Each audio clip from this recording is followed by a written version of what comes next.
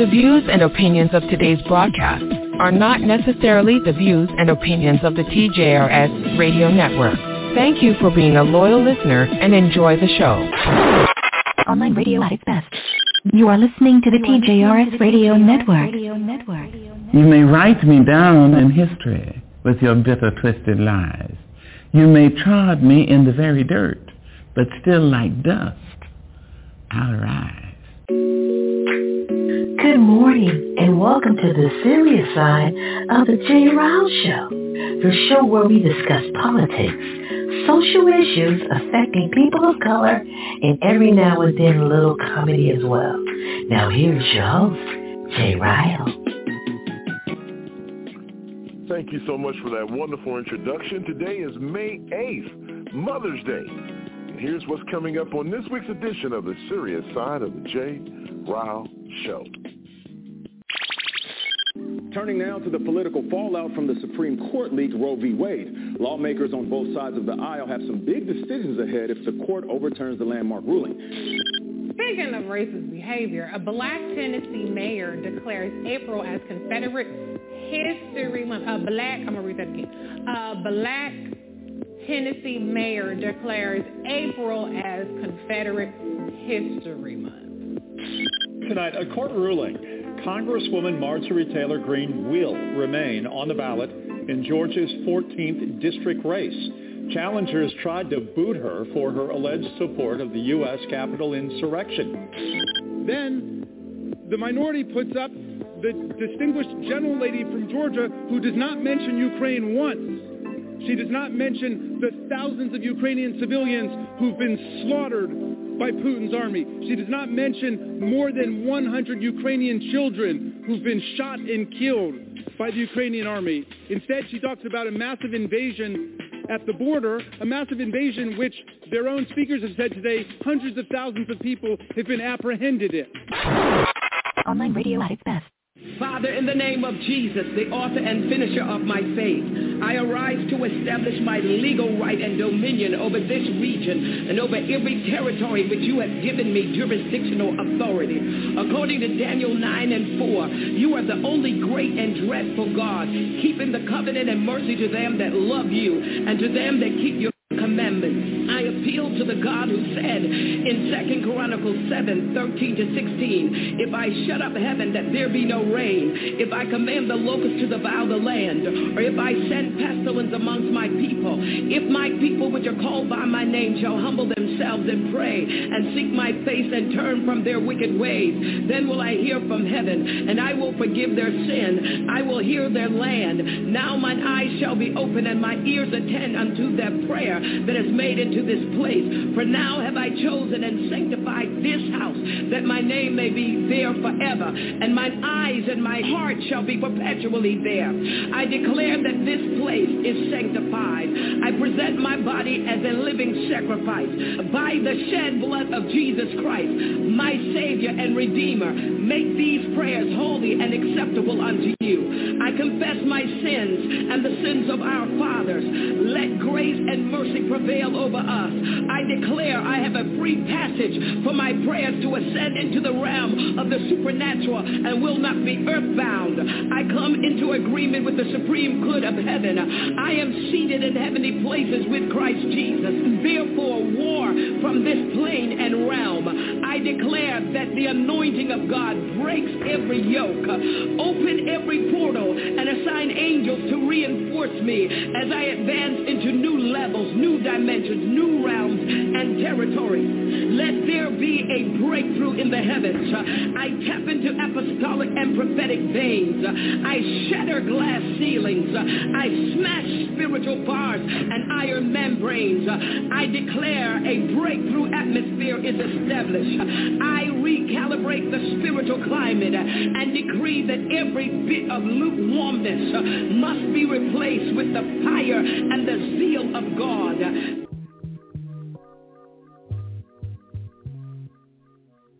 347-850-1272 is our calling number. 347-850-1272. It is the Serious Side on a beautiful, beautiful Sunday. And it's just so appropriate because today is Mother's Day. Happy Mother's Day to all the mothers out there. And if you don't have children, I'm pretty sure someone thinks of you as a surrogate mother.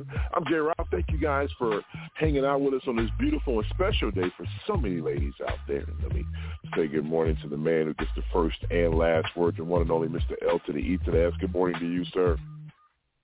Well, good morning to you, and happy Mother's Day to all the mothers, and good morning, Nessa, good morning, Kathleen, good morning, Marianne Music, good morning, Rich Sister, good morning, Momo B, and good morning, my brother Hawk, and good morning, my brother Jerome. Once again, the number is 347-850-1272, and of course, as always, we take this opportunity, what we call a point of personal privilege, to talk about things that are not going to make the cut for today's show. But one thing I want to bring up here real quick, I listened to last week's show, and I've come to the conclusion that Mr. Elias is a snitch. I cannot believe how he snitched and dined me out with Vanessa last week. I tell you what, fellas, with friends and family like this, who needs enemies? Thank you very much, Mr. Elias, for busting me out, not only in front of Vanessa, but in front of everyone. You told Vanessa that I forgot about her freaking anniversary, man. Thank you. No, I appreciate that. That was a conversation. Yeah, you did. Yeah, you did. No. Yes, you did. You're going to misquoting again. I said you told her that you did not, you said she didn't tell you about it. I said, yes, you did. No, that's not what you said, Mr. Elias.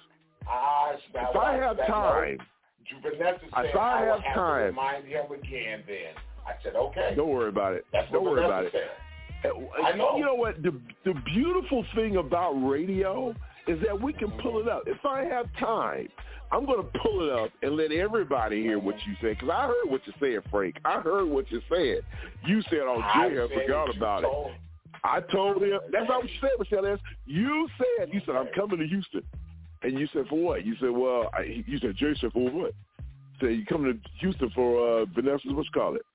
That's all. She didn't tell him about that, so he had completely forgot about it. That's all. Thanks, Mr. Elias. You're a snitch. But that's okay. I'll deal with you off the air. Yeah, you're a snitch.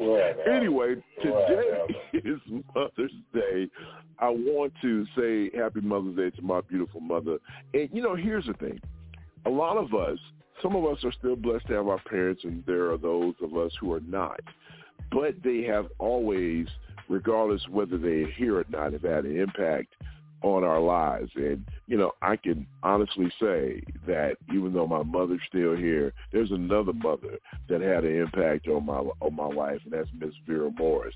And so what I want to do now is take a few minutes and just, what, I think it's Mother's Day. I think it's appropriate. And folks at home, you can play as well.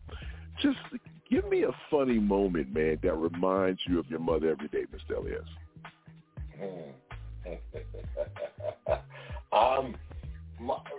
My ex-wife and I were talking to my mother, and I never knew this. My mother and my father, when they got married, my mother said that my father married her in Chicago, and then she married, and then he came to Indiana and married her.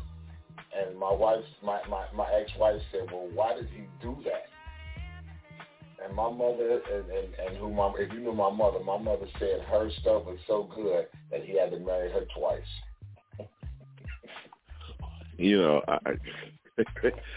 Okay. That was my mother, man. I don't care how if anybody knew my mother talk like that constantly. That was my mother. I didn't care. It didn't make a difference what age, what time. I got on videotape talking that way. So, hey, that's my mother. I'm not ashamed about who my mother was.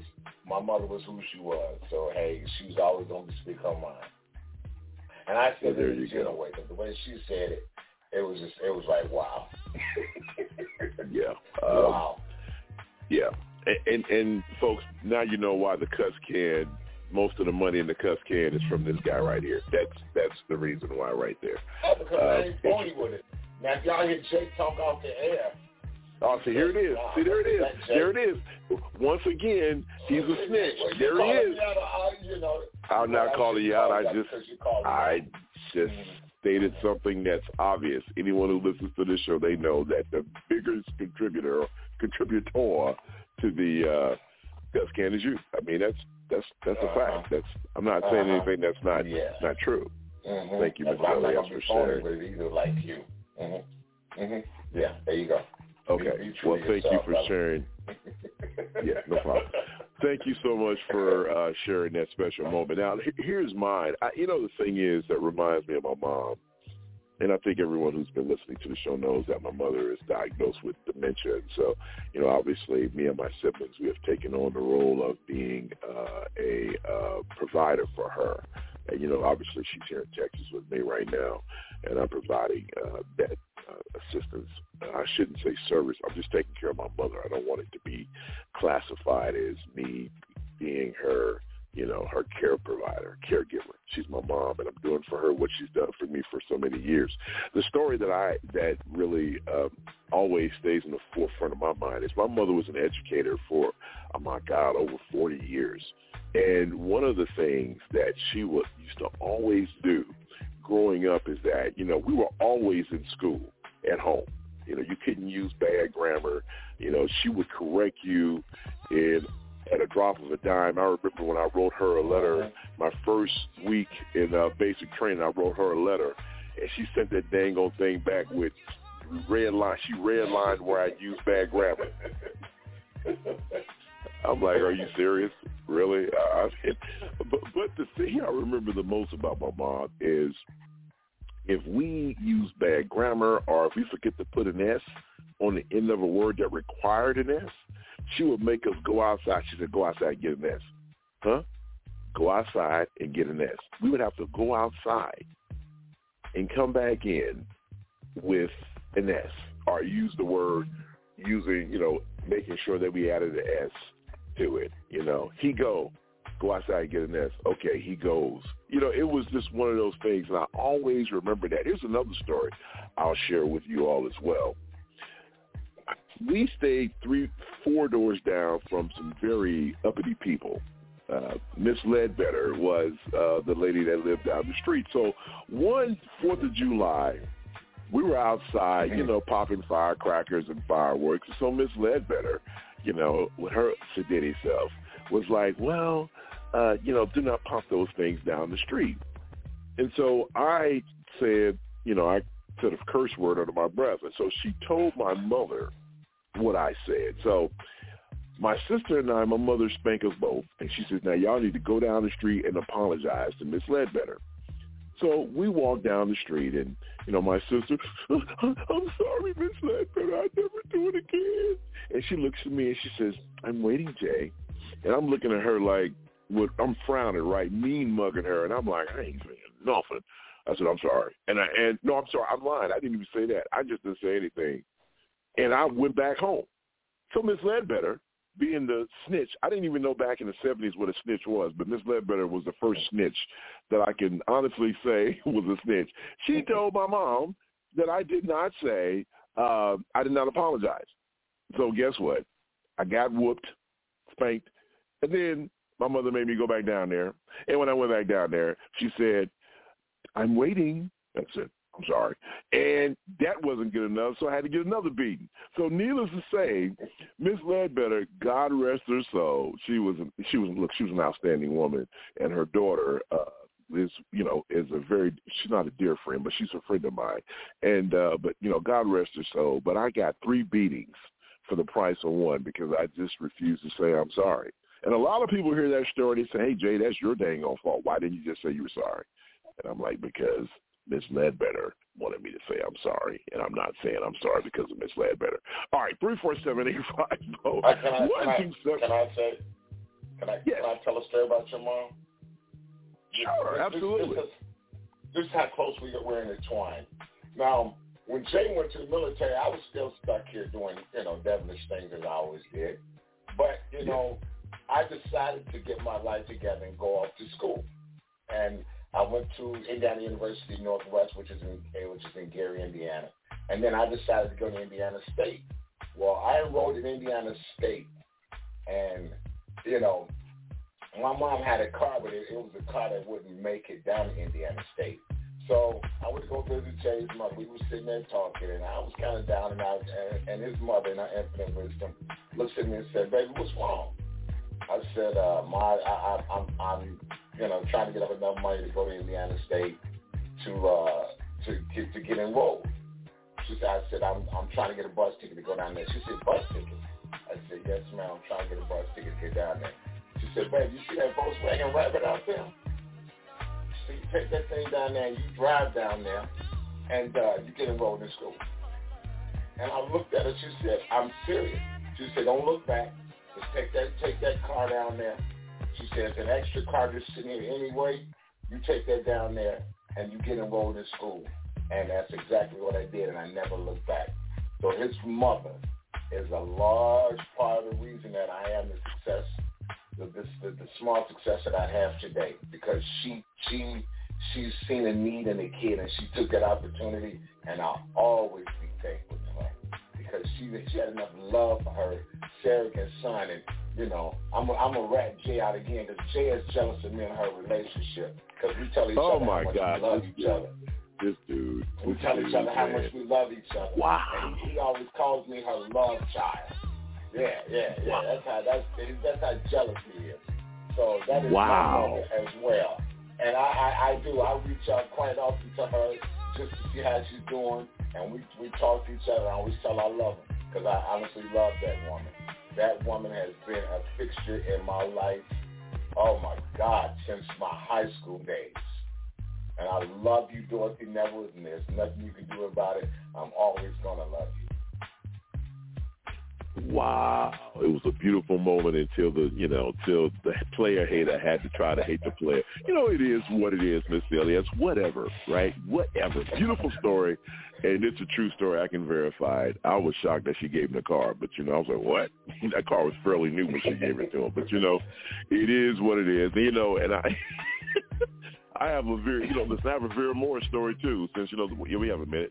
So Les's mother was always like this mom to me, and I was astonished at how Mr. Elias could just cuss in front of his mama, and I was like, dang, I couldn't cuss in front of my mama.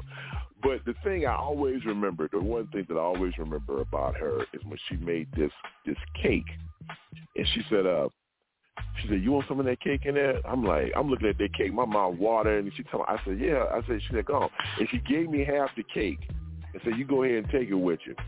And the thing about it is that you may say, well, what does that have to do with anything? The fact of the matter is, she used to always tell me how much she felt about me. And one of the last things I remember the most about her is if Mr. Elias was at her facility, assisted living facility, and he said, hey, I want to play something for you. And he showed me a Marco Polo, and and Mama said to me, "I love you, J. Rod. I love you, J. Rod." And it just tore me apart. So you're right. It's just people that may not have given birth to you, they still play that role in your life. And I'm so very grateful for having her and having my mother, and God knows my grandmother. My God, rest in peace. She was the one, So that's it. My goodness, I don't want to get mushy. It is time for the NPR News Update, and it's time to get into the heavy lifting of the show. Vanessa is off this morning. Rich sister is as well. But the brothers, we got it. Jerome usually joins us after his commitment with Clear Channel Radio. Once again, that number is 347-850-1272. 18 minutes after the hour. News Update, and the show coming up next. Don't you go anywhere. Live from NPR News in Washington, I'm Louise Schiavone. Tensions are running high in the Russian-occupied city of Kherson in the south of Ukraine as Russia prepares to celebrate its Victory Day, marking the end of World War II. NPR's Frank Langford reports from Odessa. Russian soldiers have set up checkpoints every 100 yards in parts of Kherson, according to local residents. A woman who asked we only use her first initial, S, said Russians occupying the city fear public protests of their celebration on Monday. The Russians are building a stage. We don't want that. Some people want to protest against this Victory Day, but it's extremely dangerous. During previous protests, the Russians were no longer shooting in the air. They were shooting at people. The Russian-installed government has put up posters in Kherson to celebrate Victory Day, as captured in this Russian propaganda video. Frank Langford, NPR News, Odessa. In the small northern New Mexico city of Las Vegas, hot, dry, windy weather still holds out the potential to wreak even more damage as the largest current wildfire in the nation remains mostly unabated. Mike DeFries is Fire Information Officer for the Calf Canyon Hermit's Peak Fire. It is at 170,665 acres today. It is 21% Incident Commander Dave Bale says it's been an extraordinary weather event, and firefighters have been trying to treat buildings before the very hot, dry winds, which you can hear here in the background, get to them. We have lots of what we call structure protection crews and engines, groups that are out assessing potentially where the fire is wanting to go and assessing structures, treating structures. In the Sangre de Cristo Mountains, many families have lost their homes and thousands have had to evacuate rural areas. House Speaker Nancy Pelosi has paved the way for a House vote on a resolution that would allow congressional staffers to unionize. NPR's Deepa Shivaram has more. The resolution, which is set to pass, was proposed by Michigan Congressman Andy Levin and was co-signed by more than 100 other members of the House. It would allow House staffers to unionize if they choose to. Pelosi said in a statement that congressional staff, quote, deserve the same fundamental rights and protections as workers all across the country. The Speaker also announced that the minimum annual pay for staffers in the House would be set at $45,000. It's part of an effort to retain and recruit diverse talent on the Hill. Deepa Shivaram, NPR News, Washington. The UN Assistance Mission in Afghanistan says it's deeply concerned and seeking clarifications from the Taliban about an order requiring women there to cloak themselves in public head to toe. This is NPR News.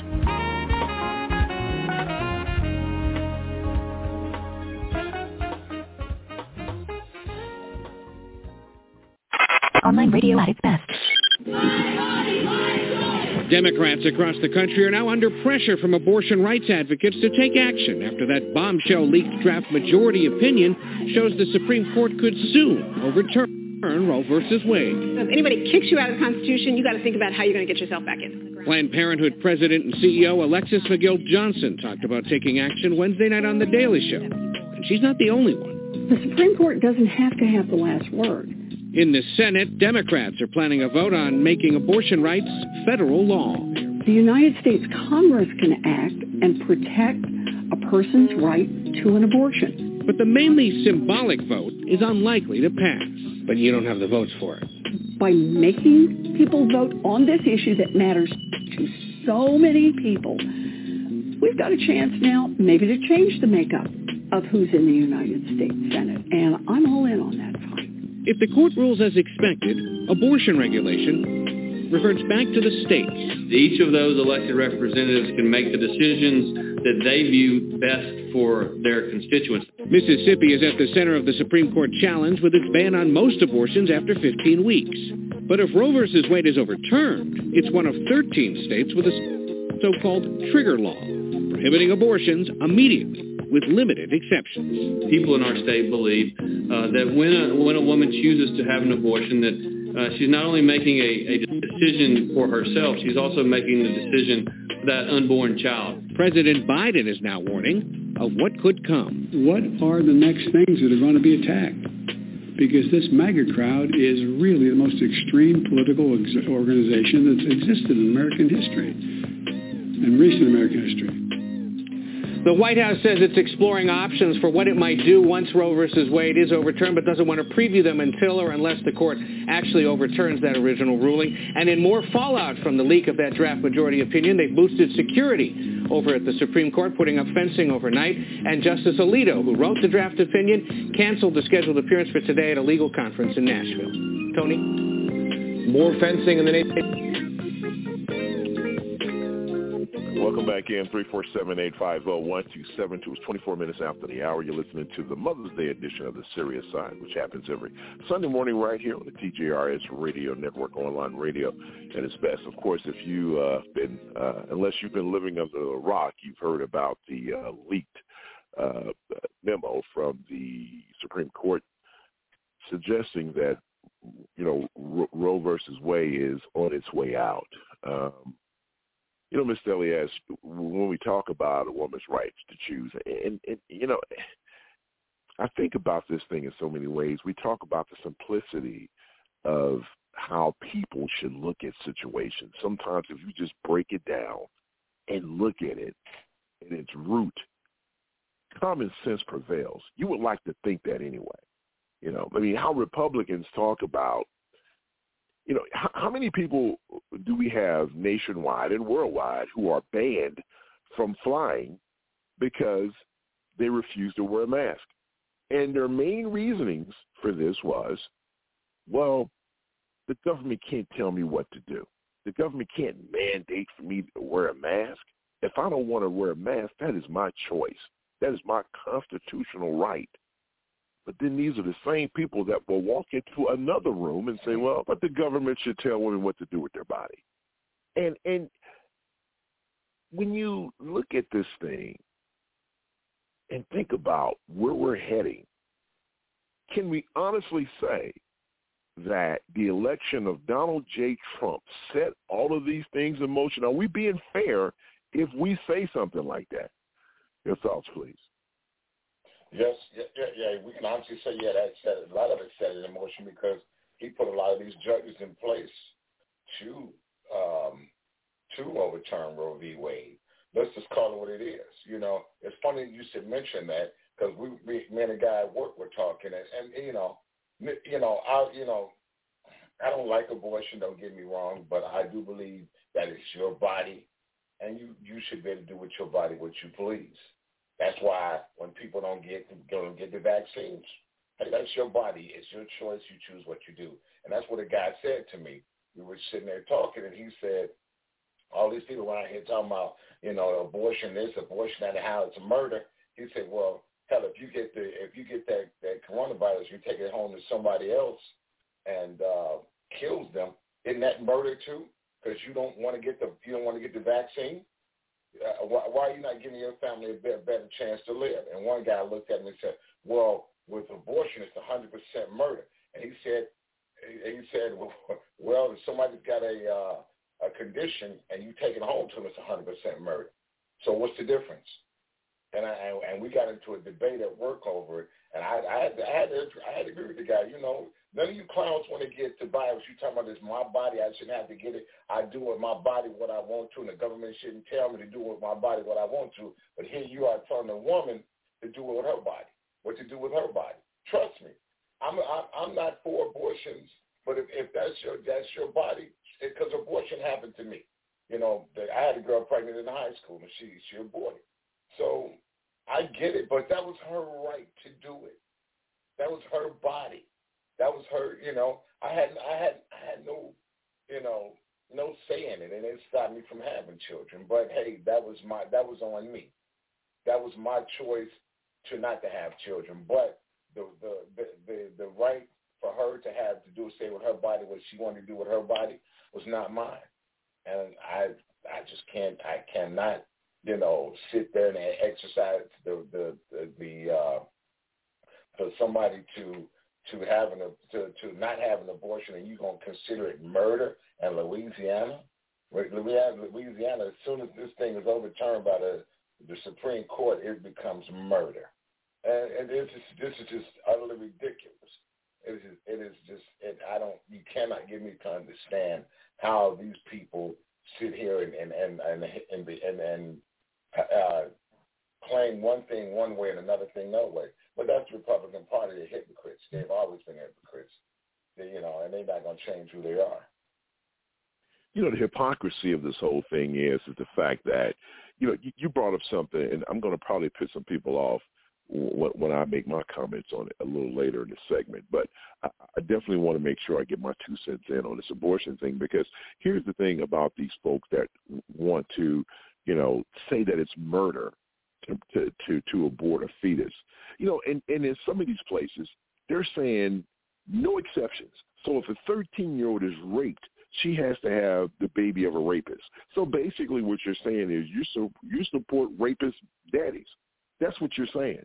So if when I was growing up, my mom was married, and, that side of the family, we were pretty tight with them. But there were 2 kids that were, they were retarded, and I hate to use that term because it's such a derogatory term when it's not used properly, but they were. and they were the sweetest kids, but they were retarded. And, you know, I didn't understand growing up. I just thought, you know, they were slow, but I didn't realize till after the fact, later on in life, that the reason why they were that way was because they, you know, their first cousins were having sex and having babies. And so you're telling a woman, first of all, you have no right to tell a woman what to do with her body in the first place, because this is just men being men.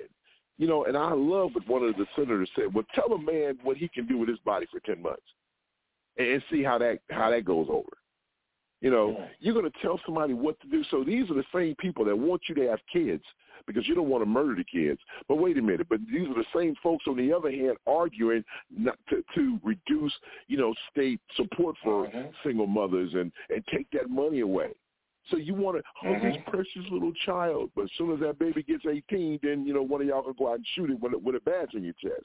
So, you know, stop it with this nonsense. It's hypocrisy at the highest level. It is really hypocrisy at the highest level. You're 100% right, because as soon as that child gets here, and if that mother's trying to abort that child simply because she can't take care of them, or that she don't have the means to take care of them, because they said like 40% of the women that are aborting are the women that have children already, and they know financially they cannot take care of these children. They know they can't. So what's going to happen when that child gets here? You're going to call them lazy, you're going to call them shiftless, and you're not going to want to help them. But you'll spend billions and billions and billions of dollars in war and giving the Pentagon F-15s that they don't even want anymore, that they said are outdated, and they can't even get them right. But you'll spend billions of dollars on that, but you won't spend billions of dollars to help the poor. Like Tupac said in his song, you got money for wars, but you won't feed the poor. You know, and that's evident today.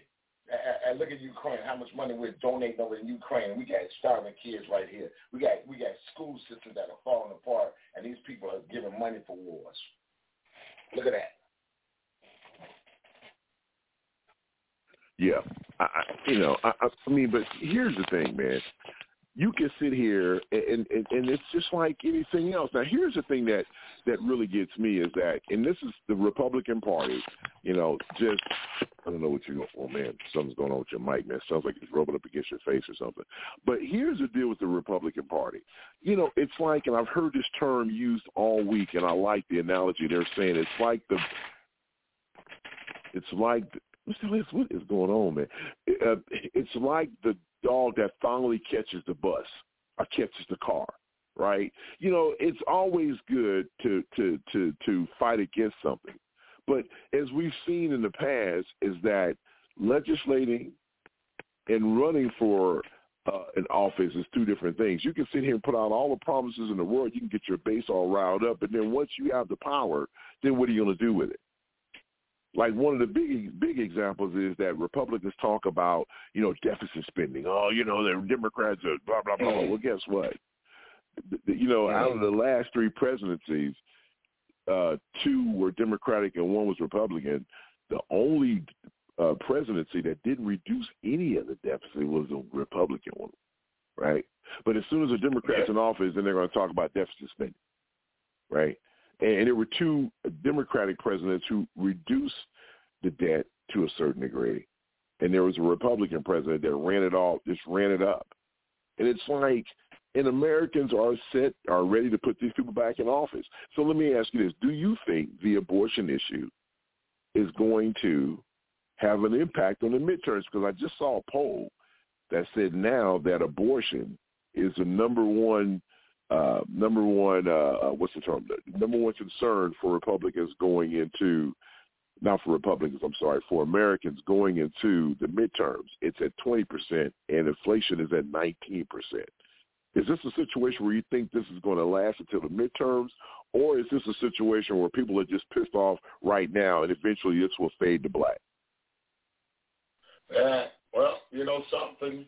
I think if they pass this, it'll because, you know, usually if you're faced with this, and all these states, all these red states that Republicans are trying to make it a criminal, where you're going to send people to jail for murder, I think it you know, it's going to affect them. I think it's going to affect them in a way that they don't even think it's going to affect them. Because a lot of people, like one guy in Detroit, the senator, said his wife, the senator in Michigan, I can't remember his name, his wife was, when they said if she had the baby, she was going to die, and she could not abort it. She died from it. And he tells that story all the time. Hey, look, if your child is going to kill the wife, or if you've been raped, or if you have incest, hey man, why is that an issue? Why is there an issue with it? I don't care, man. Who wants to be faced with that for the rest of their lives? So yeah, I think once they do what they're doing, it'll cost them. It'll cost them dearly. And I hope they keep it up. I really do. Well, okay. Well, I don't know. I'm on the fence with this one because I think, like anything, people say, oh, my God, this is the one that's really going to do it. To me, if the killing of babies didn't change Republicans' attitudes when it comes to, gun laws, nothing will, as far as I'm concerned. I just don't see when Sandy Hook happened, everyone thought. Well, think about how many senators are having illegal babies that have abortions. Come on. Yeah, if but I don't know, bro. I'm just telling you. I'm telling you that if the killing of babies, the most innocent, precious lives, and let's just be honest, white babies, and they still didn't change their mind behind gun control. I just don't know what will. I don't know what to do. I just think that this is something that's going to be in the moment now. I guess people talk about Democrats having a message. Maybe they can run on this, but then folks may accuse them of politicizing the process. But this is a real thing because, if we're talking about them reversing, abortions, they can go back and there are some states where it's still in the books where it's illegal for two people of the opposite race to marry. I mean, where are we going with this, right? That can happen. And these three, and who you marry. And these three justices that Trump appointed, all three of them lied during their during their Senate confirmation hearings. All three of them said that Roe versus Wade is precedent, and they're not there to overturn that. But as soon as they get the first opportunity, guess what they do? They're liars. Surprise. This is why I've always said people are people. There's no way they should have a lifetime appointment. We anoint these people as if they're God. They're just like anyone else. We talked about Clarence Thomas a few weeks ago, how he was the only no vote when it came to exposing information during the Trump presidency. And the reason for that, come on, 1 + 1 is 2 all day, and even twice on Sunday, that his wife was in communications with the ex-president's chief of staff. And he's the only no vote. Coincidental? I think not, Watson. 347-850-1272. I think it's a farce for these people to continue to sit on the Supreme Court, and there are no rules in place. Once again, the founding fathers didn't think that you would have these type of individuals sitting on the court. The fact that Brett Kavanaugh got confirmed after these accusations, I'm still baffled behind that. And Susan Collins and Lisa Murkowski, well, it's very troubling that they would, lie like this. But yet and still there's going to be a bill put forth next week on the Senate. A vote's going to be held, and those two are going to be no to that vote. So a Republican is a Republican. Stop thinking that they're your friends. If you have a certain political philosophy, and every now and then you may get the thumbs down from a Senator McCain, but they still Republicans. They still going to vote with 95% of the time with Republican values and Republican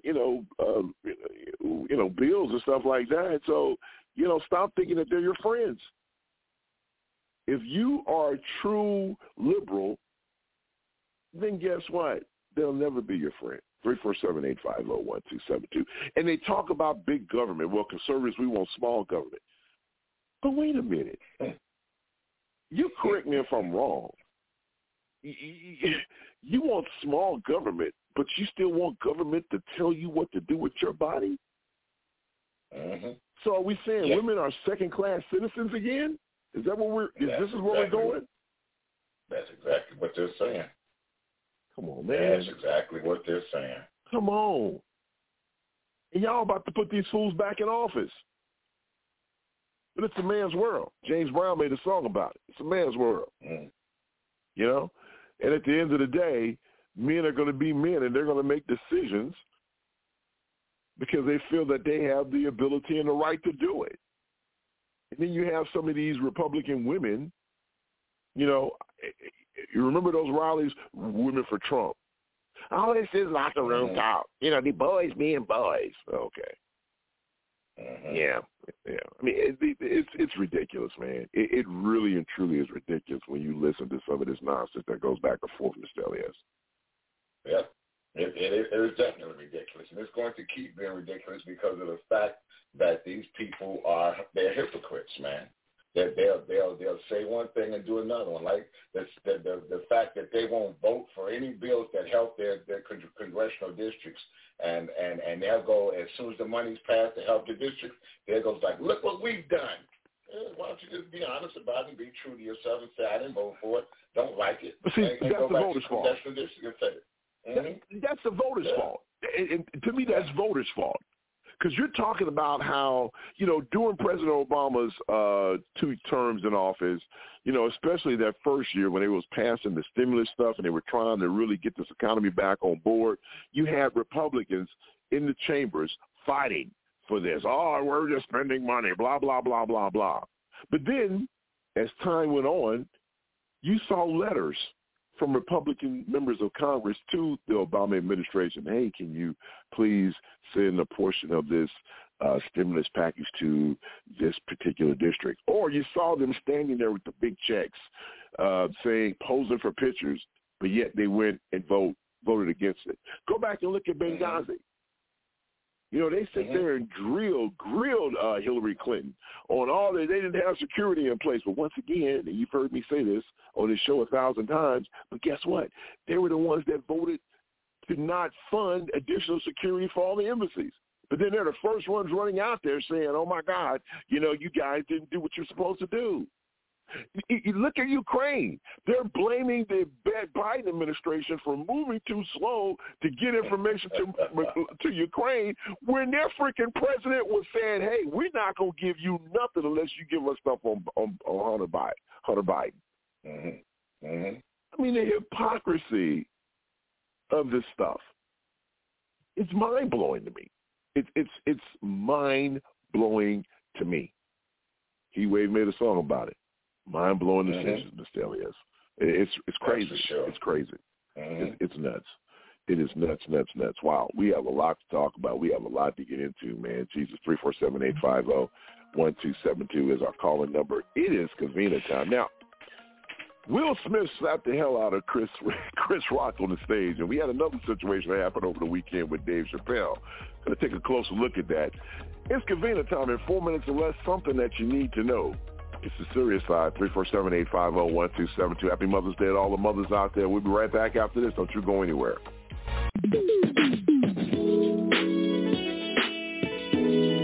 My father, who was a comedian, used to advise me when I was in a school play, don't worry if the audience walks out on you, just if they start coming toward you. In March, Will Smith slapped Chris Rock before an audience of millions at the Oscars after Chris Rock made a joke about Jada Pinkett Smith, his wife.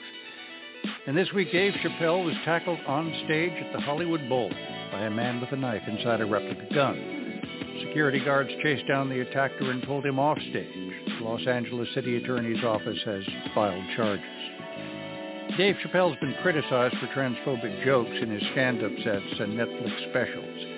He returned to that theme after the Hollywood Bowl incident, joking that his attacker was a trans man.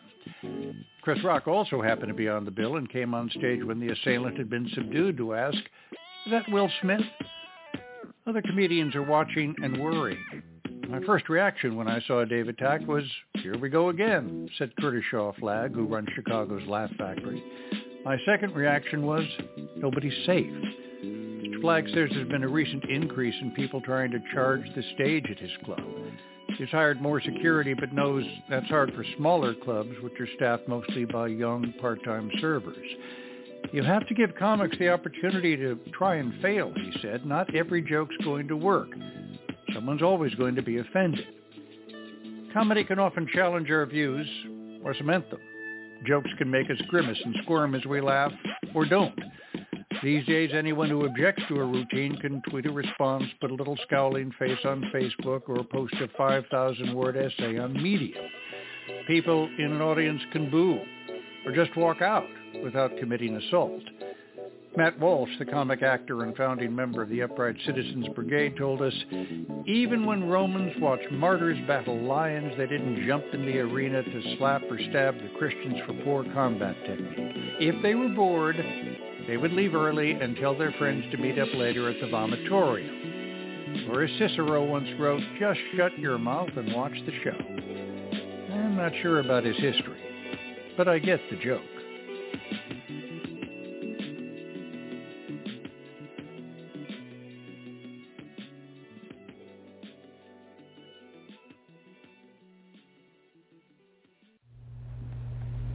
The NAACP is committed to equality for all people, especially the equality of foundational Black Americans. Every other child gets a chance at economic equality.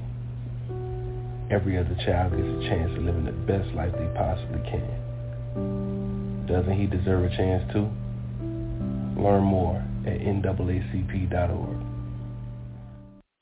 Online radio at its best. Speaking of racist behavior, a Black Tennessee mayor declares April as Confederate History Month. A Black Tennessee mayor declares April as Confederate History Month. We're going backwards. Mayor Livingston, Tennessee Mayor Curtis E. Hayes signed a proclamation surrounded by members of the Sons of Confederate Veterans. Y'all see this? My goodness. Here's a caption that accompanied the photo. A contingent of compatriots with Sons of Veterans, Myers, Zolkofer, Camp 1990, recently met with Livingston Mayor Curtis Hayes for a signing of a proclamation designating April 2022 as Confederate History Month in the town of Livingston and urging all citizens to avail themselves of the opportunities to increase their knowledge of this important era of Tennessee's history. Welcome back in 347-850-1272. It's the serious side of the J. Ryle Show, which happens every Sunday morning right here on the TJRS Radio Network, online radio is best. 48 minutes after the hour, happy Mother's Day to all those beautiful women out there. Well, I don't know what to say about this one, but I tell you what, I'm going to bring up some points that folks may disagree with me on this one. But Mr. Elias, let me just get your thoughts. Just what you thinking, brother? Here's a Black mayor in a Tennessee town says that April is Confederate month and we should acknowledge that. And there's a picture of him standing with the Sons of the Confederate, I guess ancestors, or not ancestors, but maybe, people that have, I don't know. Anyway, what do you think, bro? My thoughts are, man, all kinfolk and kinfolks, brother. Look at Clarence Thomas. He wanted to get rid of, that helped him get into the place he was at. Can't remember, I always forget the name of it. Clarence Thomas, he wanted to get rid of, employment, you can help Black folks get jobs because they other people. Affirmative action? Affirmative action, yes. He said it never helped him, never done anything for him. He wanted to get rid of it. Yeah. So, these are the same Negroes that if a lot of these things weren't in place, wouldn't have the opportunities that they have. It's a guy that's running in Illinois. His name is, I don't even want to know. It's the brother that's running there. He's the mayor of Aurora, and I don't even want to mention his name. But this dude, you could swear that he's white by the way he's talking. All lives matter. Not only the Black lives, but a few months ago, he was saying Black Lives Matter, and he's on tape saying this stuff. And they're playing the game to get into power, man. This is what they do, and this is what this guy's doing. He's playing, he's the Uncle Tom. He's Uncle Tom. Let's call it what it is. He's Uncle Tom. I'm going to play devil's advocate.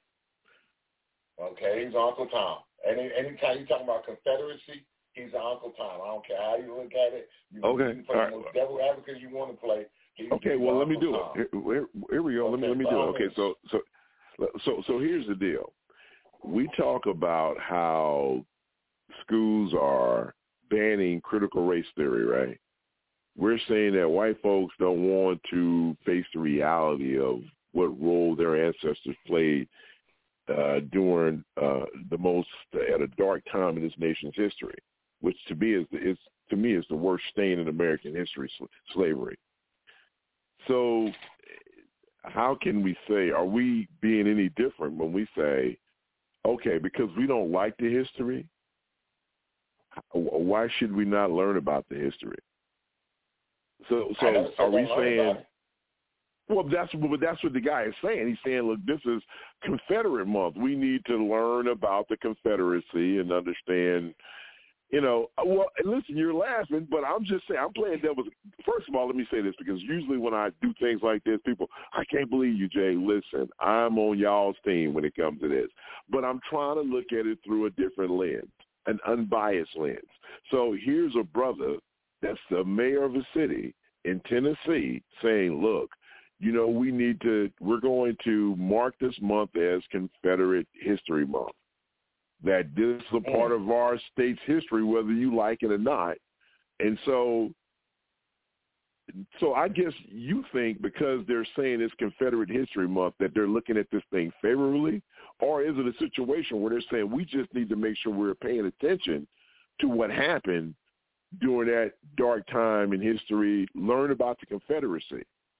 How's that any different than us telling white folks, look, you need to look at what happened with what y'all did to us, during slavery? Is there a difference? And I'm just playing devil's advocate. There's a big difference.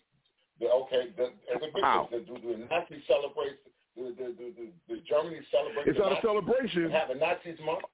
Huh? But wait a minute. So wait a minute. So you're saying it's a. That's what I'm asking you. So do you think by them acknowledging that it's Confederate History Month, you're saying that they're celebrating it like we celebrate Black History Month? Yes, it's a celebration. Okay, I'm just asking. Standing around with all the Confederates, these are the same cats that got y'all in jail. They put you in slavery.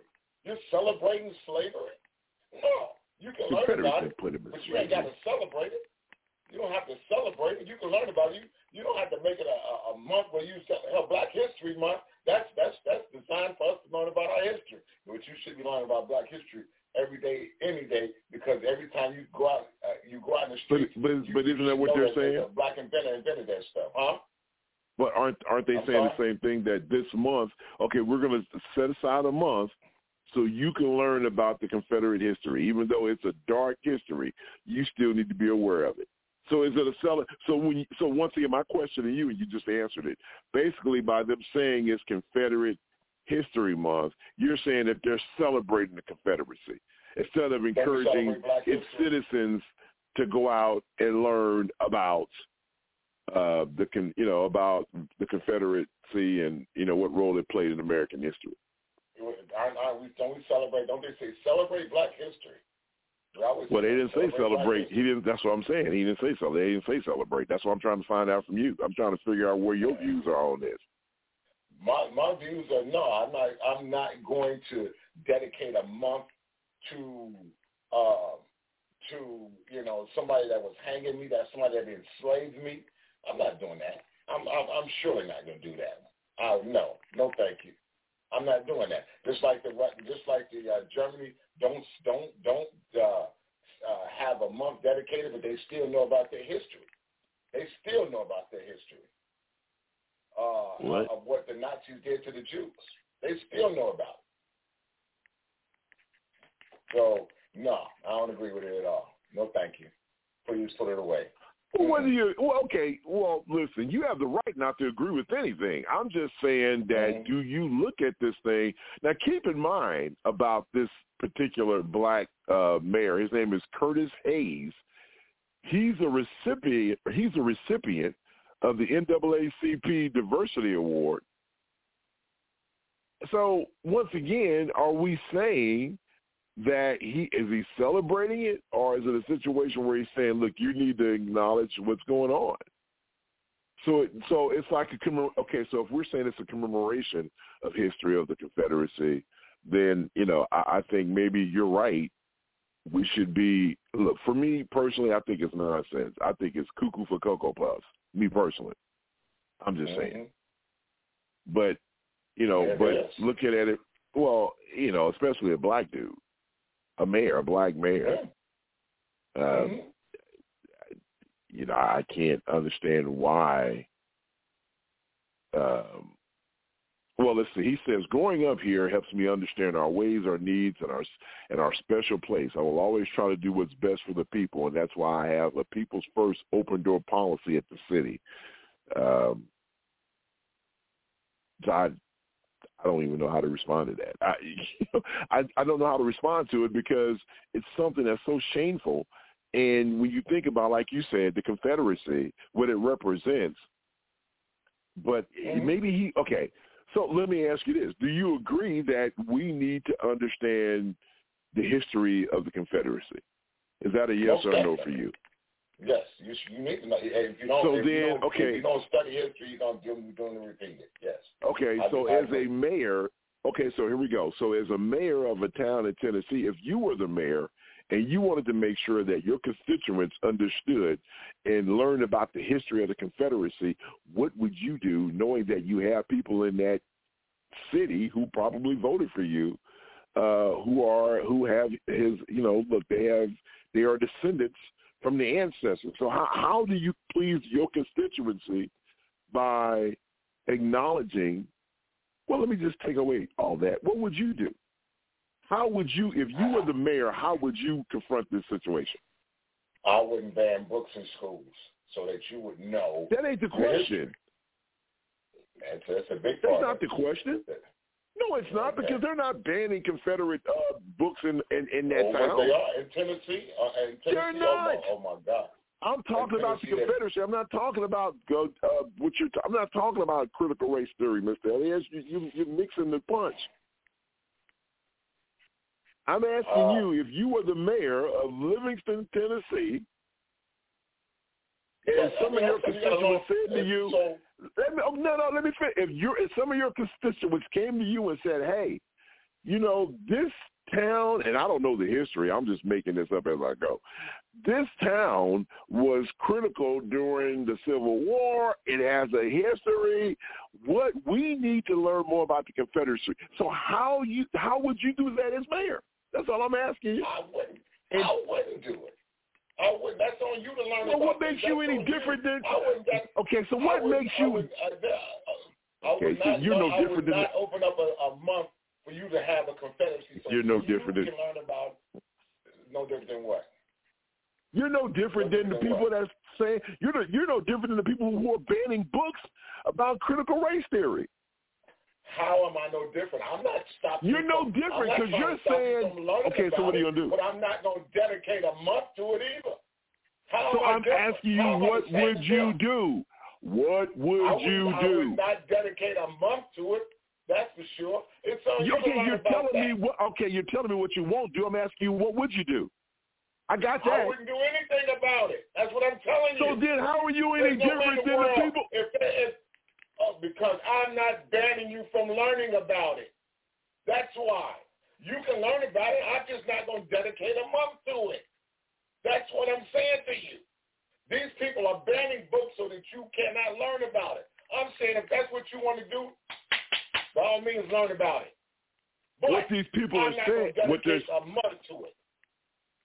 What these people are saying is that if you want to learn, what they're saying is the state is what these people are saying. And once again, here's my disclaimer. I do not believe in this, so don't be sending me no crazy messages. I'm just trying to argue the other side. Now, what I'm saying is they're saying, well, look, critical race theory, right? So, we're not saying that you can't learn about it. You're just not going to learn about it in public. You're not going to learn about it in state-sponsored schools. I just said don't ban the books, and you just said I was wrong for saying that. I did not say that. I don't put words in my mouth. I did not say that.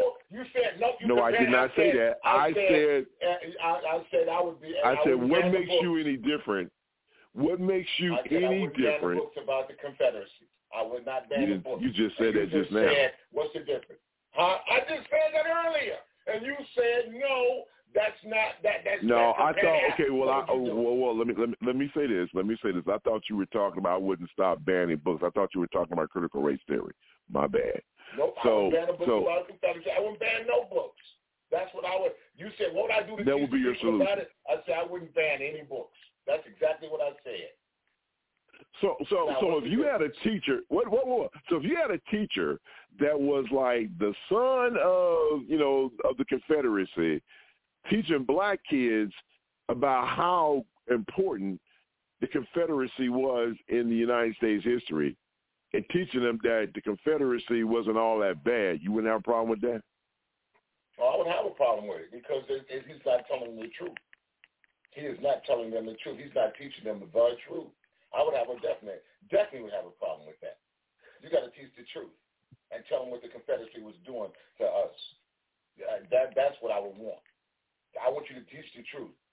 Now, if you teaching the truth, I'm cool with it. But if you're lying and telling me it wasn't that bad, slavery wasn't that bad, and it wasn't this, and you got all this other stuff, no, I'm not for that. No, don't jump off a bridge there. I'm sorry. Because you're not teaching the truth. Teach the truth. Wow, 347-850-1272. Okay, so, listen, first of all, I think it's just preposterous. I'm floored by it, to be honest with you. And once again, learning that this person was a recipient of the NAACP's diversity award, in his mind, he thinks he's doing the right thing. I guess who's to say he's wrong? All of us have opinions. So, maybe his opinion is we need to, look, and I don't know what the percentages are, but I'm trying to think that is there any circumstance that I would say, okay, let's go ahead because it's a part of what we do. This is a part of our history. Let's have a month to, well, I can't even say the word because to me, when you say you're going to commemorate something, that means that you're celebrating it as far as I'm concerned. Celebrating, yes. And to me, there's no reason why you should be celebrating anything like that at all. But what's the right answer? Because then you can have people. I was reading an article a few years back about it was a lady. She was a member of the Daughters of the Confederacy, and one of her best friends was a black woman, and her comments were, that's my history. Whether I like it or not, it's my history. I have to celebrate my history, but I'm not a racist. And, and as far as when you read the story, I mean, it's like, she's like most white folks that I hang around with. They listen, man, they don't see Black Jay, they just see Jay. And, we celebrate and have a good time and we're friendly and, we do all these different things. But her background and her history, I mean, she's a descendant of that whole lifestyle.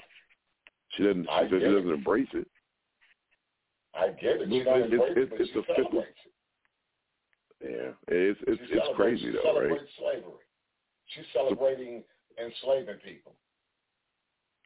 That's a great celebration. You're celebrating enslaving people. I can't win with you, dude. I mean, hey, I don't know, man.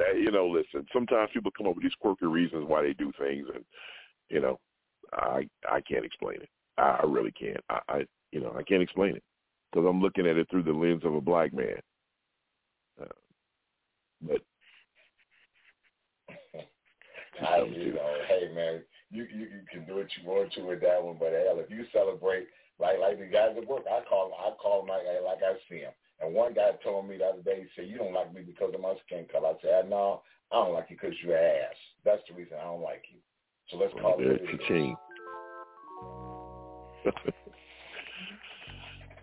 A white ass, to be honest with you. There's 50 Cent. All right. We'll step out, take a break. It is time for part one of Mariana Music's Corners. Get ready, and we'll continue the show. 347-850-1272. It is Mother's Day. Happy Mother's Day to all the moms out there, and we really appreciate everything that you do. Take this opportunity to tell your mom how much you love her. You should be telling her every day, but if not, make sure you do it today. We'll be right back after this. You're listening to the Serious Side of the J. Rouse Show.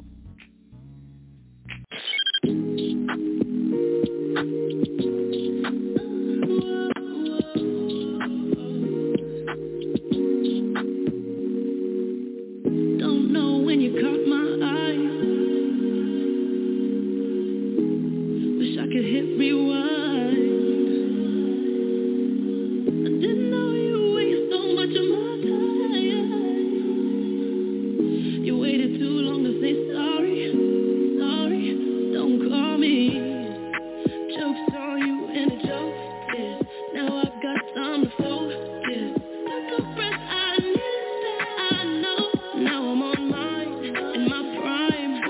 Look in the mirror, I'm fine. Thought we'd make it so long. Glad I was wrong. Went through it just to fall out. Then I balled out. I know you want me back like right now. Hurry up, baby, slow down. Really even need me. Know I made it look easy. And if you want me back like right now, hurry up, baby, slow down. My heart's still golden, it's just cold, and you're missing me, and you know it. Why you tripping, checking on me? I'm a biggest fan now, yeah. You stuck in the stands now, yeah.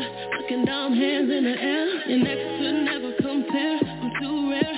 You know that we went through it just to fall out. Then I balled out. I know you want me back like right now. Hurry up, baby, slow down. Really even need me.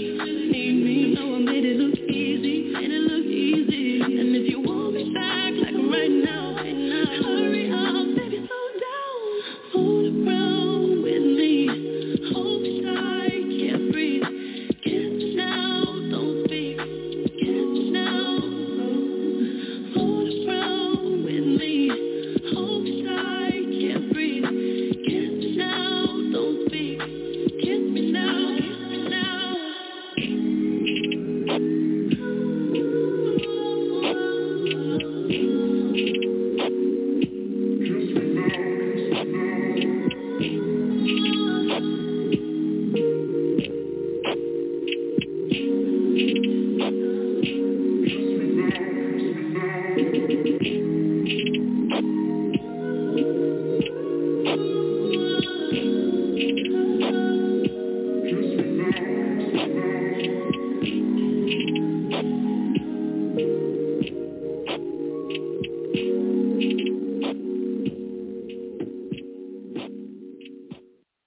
Today, nearly 1 in 5 Americans are living with a mental health condition, from our children and grandparents to our veterans, coworkers, and neighbors.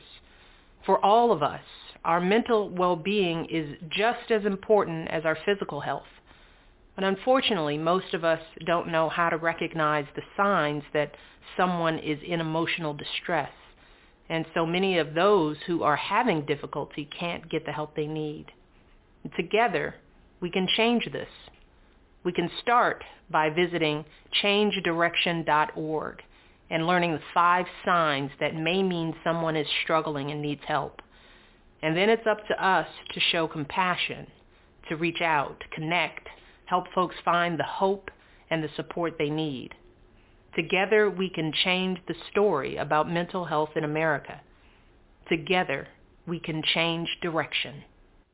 Online radio at its best. Well, Jeff, this was a long shot to begin with. Critics of Congresswoman Greene using constitutional language written shortly after the Civil War to try to disqualify her as disloyal to the United States. They did get her into a courtroom 2 weeks ago where Greene appeared on a witness stand and answered questions about her support for then-President Trump and her alleged complicity with Trump supporters who attacked the Capitol on the day Congress was due to certify the election of Joe Biden. A judge wrote that Greene did not participate in the attack, issued no directives to the attackers, and didn't release any statements of encouragement to the attackers.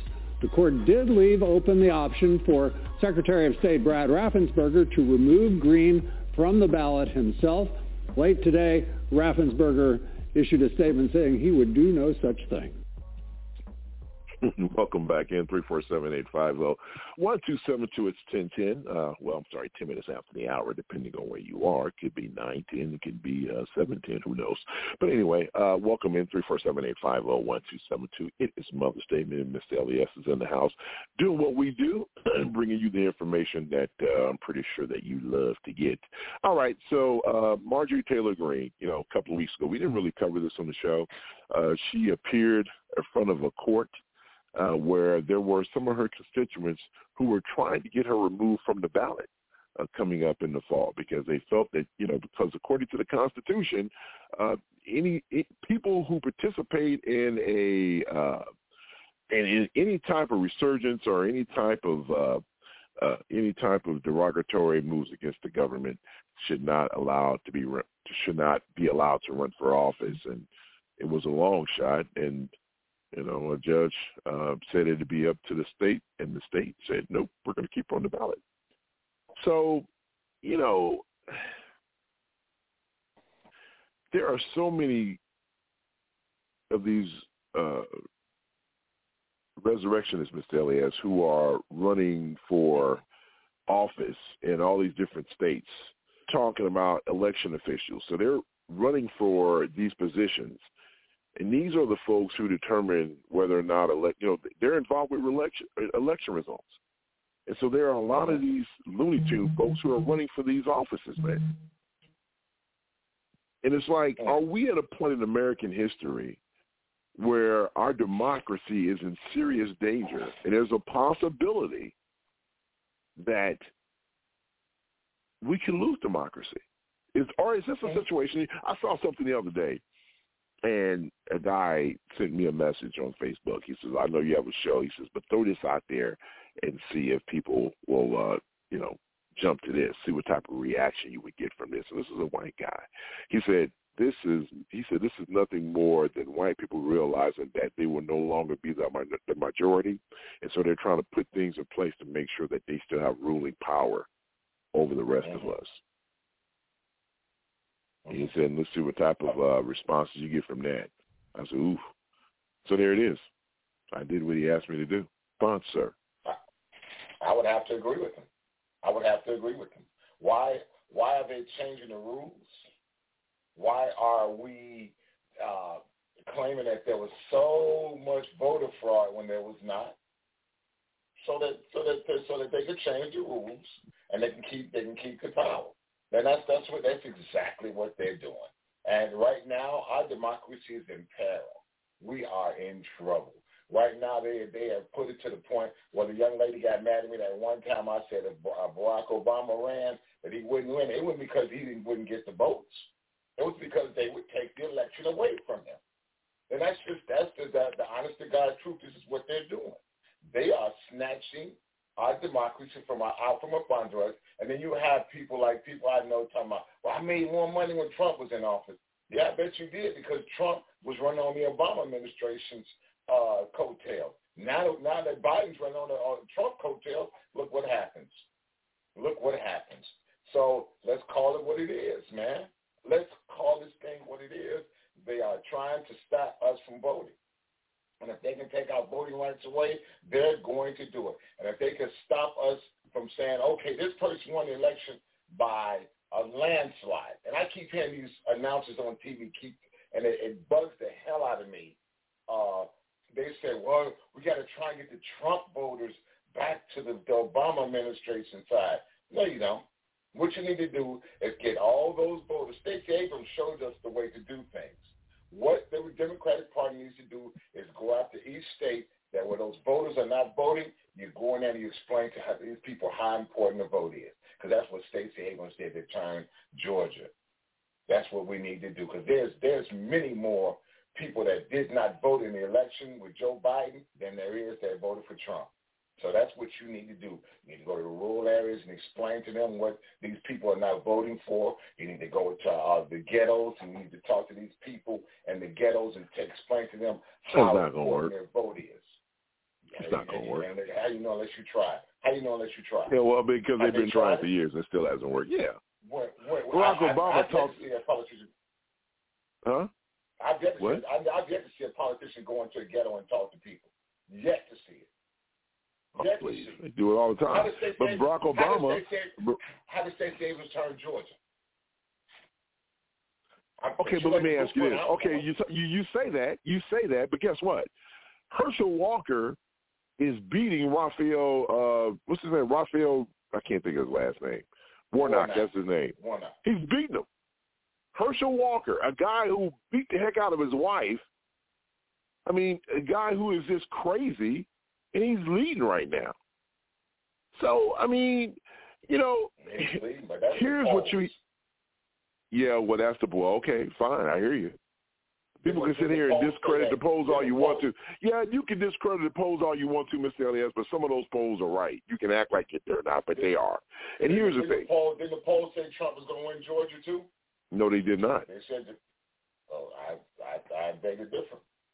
Because they said that he was going to win Georgia. Not the polls I saw. Georgia.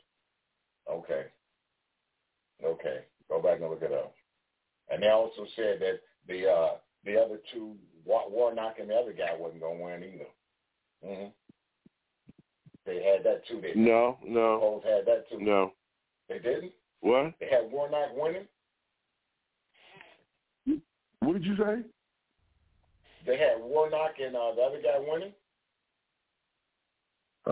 They had the other guy. They had him in a tighter race. They did have Warnock winning, but they had the other guy in a tighter race. Trump is the reason why. A lot of people feel Trump is the reason why that they lost Georgia was because of Trump. They said had Trump not gotten involved and kept running his mouth, that more than likely they could have pulled that state out. But Trump was the one that, a lot of people blame Trump. A lot of Republicans blame Trump for losing Georgia. So, no, I don't think it's going to work. Listen, until you stop hearing from African Americans saying things like, well, my vote don't count anyway, listen. Everyone knows that when you're pedaling uphill on a bike, you have to exert more energy to face the headwinds and the incline, right? It's not like, rolling down just a straight and narrow road, right? A flat surface. So when they put things in place, not only are you facing headwinds, you're facing the headwinds of gerrymandering. So that means that we really and truly have to overperform to even be on the even keel. And we know that that's not going to happen. There are a lot of African Americans that don't vote, and they feel that their vote's not going to count. I heard from people here in Texas tell me, well, Barack Obama's not going to win Texas, so why am I voting? And once again, you've heard me say this 1,000 times on this show. How can you win all of the biggest cities in the state of Texas and still lose the state? You know why? Because, once again, they're playing chess, not checkers, Mr. Elias. Right? I still say if you got enough people that are not voting and you go out after them, Stacey Abrams she turned Georgia. You can sit there and argue that fact all you want to. She turned Georgia. She definitely turned Georgia. If you explain to these people how important, and she didn't just do it. She didn't just do it for one term. She stayed on those people. And those people came out to vote. And they stood in line for hours on top of hours because they knew how important it was. You got to explain to your people how important voting is. And you don't think they're not doing that? See, that's what kills me when people say things like that. What Democrats are not, their messaging is wrong. Every time I listen, if I want to find the information, I can find what? It's wrong. It's wrong. It's wrong all day, every day. You watch news. You keep talking about how you hear it. I watch the news cycle 24 hours a day. Of course you're going to hear it. What about the people who don't watch it? There you go. Okay, so then what's the solution? So you can't say, listen, we did a story 2 years ago. Mr. Elias, stop that. They don't go into the ghettos. They don't go into the ghettos and talk to these people. You don't let the people know how important that. Like black folks don't even do the census. Why? Because they ain't gonna count me on that. You know why? Because they don't want to be counted because they have been taught a long time ago. We've been conditioned from years ago that the census is bad. We've been conditioned that my vote. So you think some visits from a politician is gonna change that? So do you think some visits from a politician is gonna change that? Come on, man, you just said it. You just contradicted yourself. I think if you go into the ghettos and you talk to these people, it happened in Georgia. You're telling me it's not going to happen, but it happened in Georgia. It happened in Georgia. Mr. Elliott, that was a combination. That's a combination of, listen, Stacey Abrams really got out there and got the vote. There's no doubt about that. But let's keep in mind that, first of all, majority of that vote are black women, which always are leading the way when it comes to that type of stuff. And the fact that, and then Trump himself really helped push Georgia over the edge. He was, oh, no, I can't.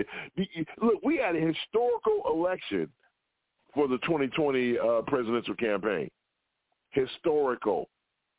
People came out in droves because they didn't want Donald Trump to be back in office. So think about the amount of votes that people voted for Biden versus Trump. And he was still competitive in a lot of ways. Come on, man. You have to overperform. But we can't sit here and stop blaming. You can't blame a party. You got to blame people. You have to blame folks. How do you overperform? You go out to these people and you talk to them. That's what happens with rural voters. So who's fault? Okay, so let me ask you this then. Do not, because they say the Democrats won't come out and talk to them. This is what happened. So you sound like those same people that say, well, I'm not really sure if I'm going to, I heard people, up to the 2020 election saying, well, Joe Biden's not really reaching out to us, so I don't know if I'm going to vote for him. So wait a minute. So you're not going to vote for him because he's not really reaching to you, but you're going to let the other guy stay in office? Because a vote, if you don't vote for him, is a vote for the other guy.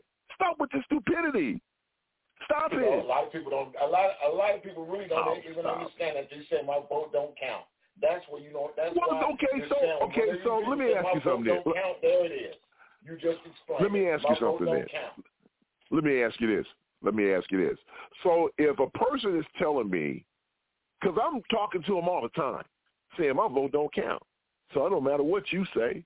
Whose fault is that? Is it the messenger's fault, or is it the person that's not going to vote? Whose ultimate responsibility is for you to participate in the democratic process? Because somebody don't come talk to you, not going to go vote? Are you nuts? But hey, look, a lot of people have not been explained. To my mother drilled inside my head how important it was to vote. And I couldn't live in our house at 18 years old if I did not vote. My mother explained that to me. And my father did the same thing. And you don't think that these people are not voting, nobody explained that to them? And you think these people are not voting, nobody... I got a partner whose son will not, that ain't voted because his parents don't discuss politics with them. Sure yeah, don't. But you do. Because you already told me about that. A lot of people have you talk to homes, him. Jake. A lot of people but you talked to that guy. No. Okay, so did he go vote? Because remember, you told me, we talked about this. So you talking to him? Did it work? I don't know. I didn't ask him. You know. I told him how important his vote was. I explained. Okay, but he didn't go vote. I don't know if he voted or not. Well, you know he didn't go vote. Stop. I don't you know. told me he didn't vote. I don't know if he did or if he not. Okay. You got a cousin that won't vote. Now, what's his excuse? And I talk. Well, you know what? His excuse is there's no excuse. That's my point. You're proving my point. I talked to this guy till my lips fall off, and he still won't go vote. So it doesn't matter. You can talk. Listen, the ultimate responsibility, dude. The ultimate responsibility. If you don't reach one, you can reach another one. If you can reach another one. If you don't reach one, you can reach another one. You need to go to places where that's where you're wrong at. You are wrong on every account because you need to reach these people that are not voted. There's a proven fact. If you got a blueprint laid out for you and you don't follow it, that's your fault. Now, Stacey Abrams did it. How did Stacey Abrams do it? She didn't just do it one time and walked away from it. She did it over years and years and years to try to get these people out to vote, and it works. And for you to sit there and say, I don't work. So explain to me Explain to me why we're not calling her Governor Stacey Abrams. If what your philosophy works, she lost. Because he cheated in the election. Oh, there it is. There it is. Because, you know why we're not calling her governor? Because the guy that was running the election took votes away off the voting roll. Otherwise, she would have won. So in other words, what? So in other words, you have to overperform to do what? To overcome what? The roadblocks that are put in place. She overperformed, and the guy took away her votes from her. She overperformed. Okay. And the guy that was in office was the state attorney or whatever he was, and took away the votes from her. Well, it was Kim was the government official. He was the election official. And he took away votes from her. He took her votes away by saying, that person's signature didn't match. And he did that over 500,000 times, Jay. She overperformed. No. There it is, right there in your face. And it ain't in my face because it just goes to show you that we have to. And I just said at the beginning of this whole back and forth between you and I said, listen, you can say what you want to say, but it ain't gonna work because they have too many things in place to stop it from happening. And the only way it's going to change is if people realize what their civic responsibilities are and get out and vote. That's how it's going to be overturned. They realized no, they did not. Responsibilities did. They did. They got out and voted. And if he hadn't took them votes away from her because he was an elected official, we'd have been calling him governor. Come on. He took the votes away from her. Well, sir. He took 500,000 votes away from her. Stop. You know, sir, we're going to have to use that famous line. We're going to have to agree to disagree. 347-850-1276, 26 minutes after the hour. Happy Mother's Day to all the moms out there. As you continue to listen to the love fest between me and Mr. Elias. All right, part 2 of Marietta Music's Corner is coming up. We'll be right back after that. Enjoy your day, moms, and shut up. We'll talk on the other side. Oh, those boys are much too much. Those boys are much too much. We got the spirit. We're hot. We can't be stopped. We got the spirit. We're hot. We can't be stopped. We're going to beat them and bust them. Beat them. The smallest moments can have the biggest impact on a child's life. Let's get a little bit rowdy. R-O-W-D-Y. Take time to be a dad today. Oh, those boys are much too much. Those boys are much too much.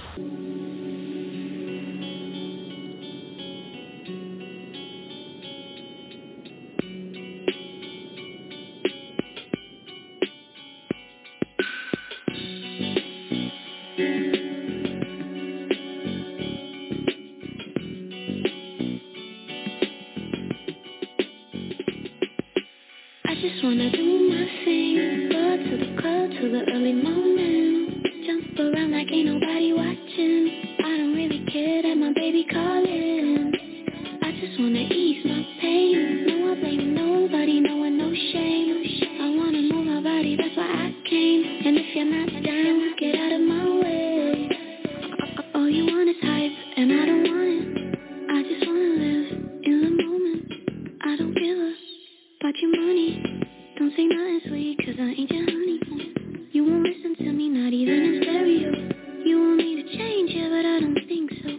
Cause I ain't super fly, I don't even have to try. And I don't need nobody, baby, let me tell you why. I just wanna do my thing.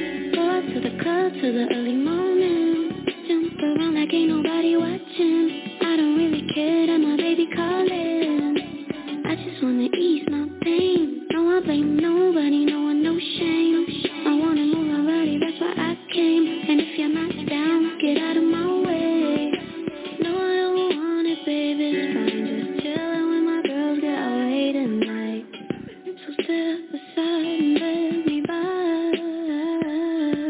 Cause I got things to do with my life. Never going nowhere anyway with you. You're only there to put me down. Yeah, I just wanna do my thing. Till the early morning, jump around like ain't nobody watching. I don't really care that my baby calling. I just wanna ease my pain. No, I blame nobody, no one, no shame. I wanna move my body, that's why I came.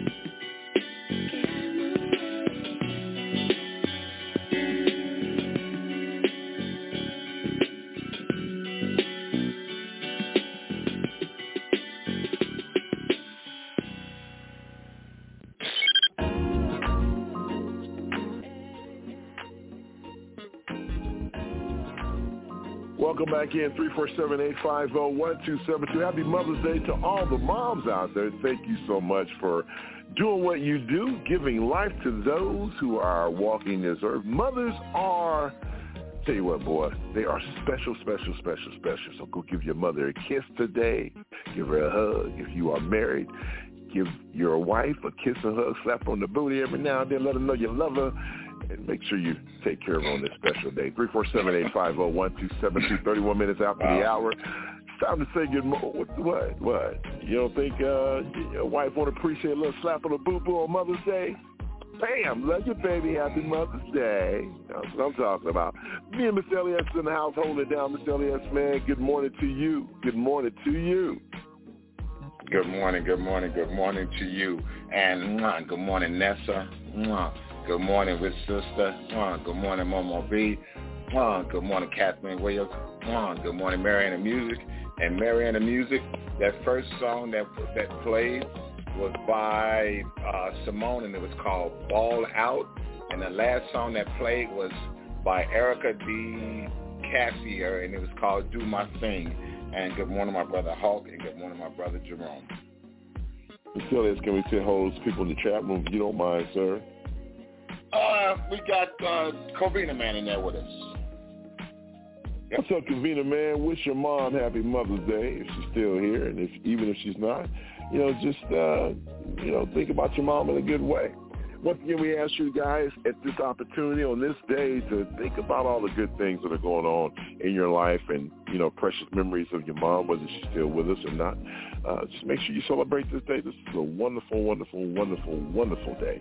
And, just be thankful that you've had a mother and you still do have a mom. Now I'm up here trying to start, every now and then at this time of the show, I start trying to pull, doing a commercial break, I go to these social media sites and pull this information. And someone said I was going to say something during the abortion part of the show that was going to pick women up, but I never said it.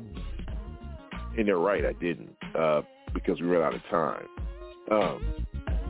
But, maybe, I tell you what, if we have time, I'll bring it up and really get you guys' opinion on it. Because, I'll bring it up. We'll talk about it a little later on. Hopefully we'll get time. Let's get into our next topic. Online radio at its best. We are here to debate aid to the people of Ukraine defending themselves against a massive invasion by Vladimir Putin and his army.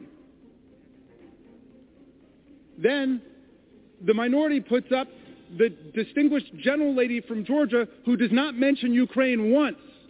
She does not mention the thousands of Ukrainian civilians who've been slaughtered by Putin's army. She does not mention more than 100 Ukrainian children who've been shot and killed by the Ukrainian army. Instead, she talks about a massive invasion at the border, a massive invasion which their own speakers have said today hundreds of thousands of people have been apprehended in. That's very different from a military invasion. The one in Ukraine, of course, the general lady is not going to talk about that. She had a lot to say the other day when she heckled me continuously. When I came to the floor, it was like the Rocky Horror Picture Show in here with her chanting about the Russia hoax and Russia this and Russia that. Now she had the opportunity to tell the world what her views about Russia are. I put them out there, exactly what she has said. She said that the aid that the taxpayers of America are sending to the people of Ukraine to defend themselves against Vladimir Putin and the Russian army falls into the hands of Nazis. I want to see her proof. Where's her evidence? She talks about NATO Nazis. Does my minority believe that our allies in NATO who are trying to defend the people of Ukraine are Nazis? Has it come to this? General Lady talked about a massive invasion. We had a massive invasion of our own chamber. And she continued to be a cheerleader for the insurrection and deny what happened here.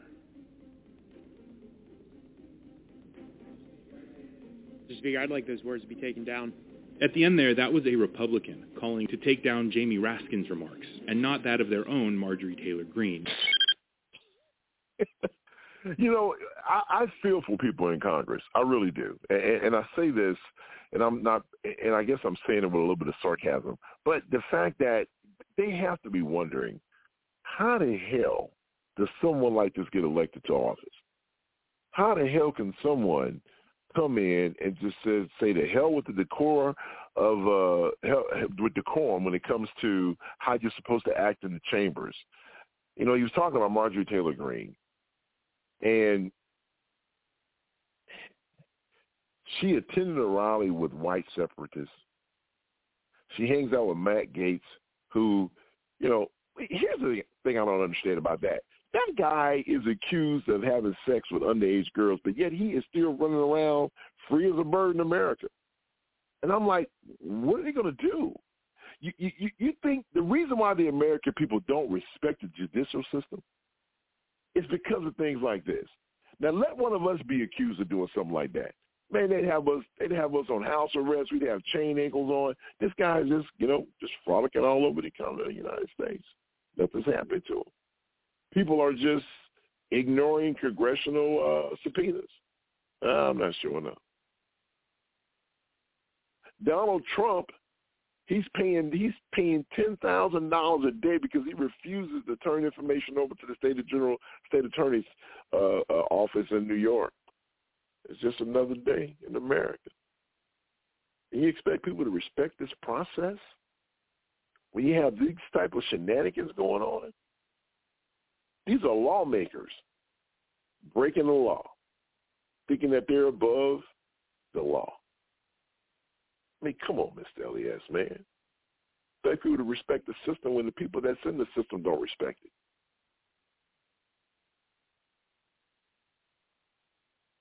You can't. You cannot expect that, and that's the bad part of it all.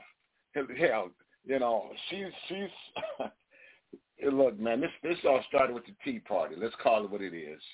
This thing started with the Tea Party, and it progressed on from there, and it just got worse and worse and worse and worse, and it's gonna keep getting worse because these people they think they're above the law, and let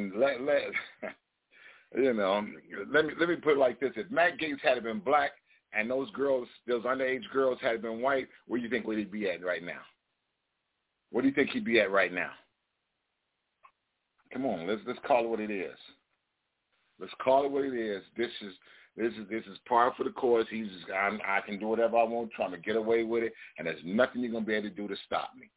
Nothing, because I am who I am. My family has money, and we just gonna keep doing what I want to do. And this is what it is. Let's call it what it is. And then Marjorie Taylor Greene. The people. She's a hero. Yeah, come on, she's not a hero. You can hear people in her district think that how great she is. There's no way in the world I would have voted for her at all. You do your due diligence and you do your studying before you vote.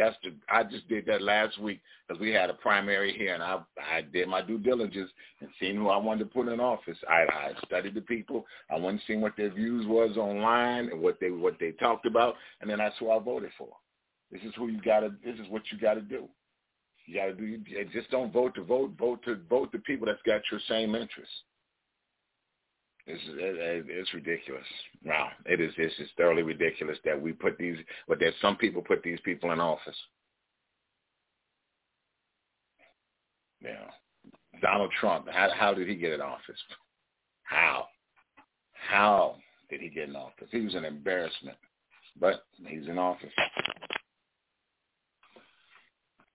Just insane. Well, you know how he got in office. I understand it. Well, you know how he got in office. I mean, come on, you know how he got in office. And so, once again, we talk about some of these equated systems we have in place. This whole electoral college is nonsense. I mean, it's just a bunch of bull, man. And you think about this crazy lady, her, and there are quite a few of them that are cuckoo for Cocoa Puffs. But once again, they were living in the shadows. But because of Donald Trump, they have, they're more mainstream now. And it's just crazy when you think about this whole thing. It's just nuts, to be honest with you. So we have a few minutes, and I want to go back to something that I was going to say. during the abortion portion of the show. And I know it's going to be controversial, and that's okay. I completely get it. I understand it because, the bottom line is when we talk about a woman's right to choose and all these different things, there's a lot to that. Let me bring in my sister, Momo Beezy and Easy. Good morning, Momo. How are you? And welcome in. Good morning, Mo. Well, she's here. I was muted. I always mute myself, so I'm sorry. Oh. Good morning. How is everybody? How are you, Miss Elliott? Hey, Jay. Good morning, sweetie. Good morning. Happy Mother's Day. Happy Mother's Day to you. Happy Mother's Day. Well, thank you. Thank you very much. Yeah. So your mind. So anyway, look, okay, I'm all right. Look, I'm kind of cranky, so excuse me. Join the club. What are you cranky about?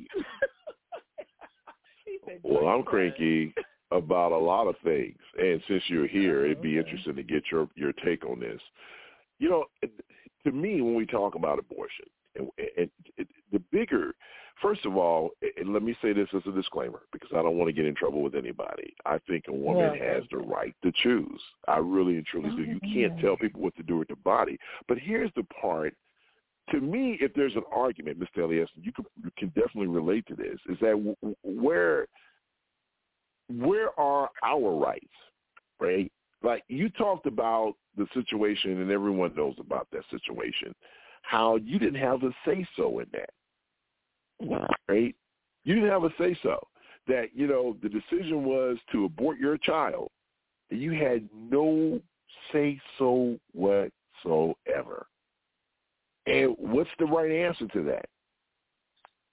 There's no right answer to me. Because you can't, we can't carry babies for 9 months. So we're kind of at the discretion of the woman. If she decides she don't want to have the kid, then so be it. We stuck like Chuck. Right? I mean, so am I the only one that sees where there's... I don't even know how to say it because to me it's unfair to a certain degree, but it's unfair just on principle. But it's not unfair based on this makes any sense.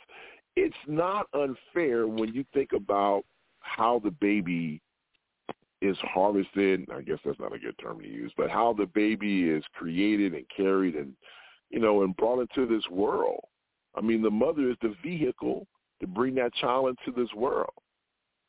So I guess, like you said, Ms. Elias, we really don't have any say-so when it comes to that type of stuff, right? That's true. I mean, that is her body. I get it. I understood that. That was her body.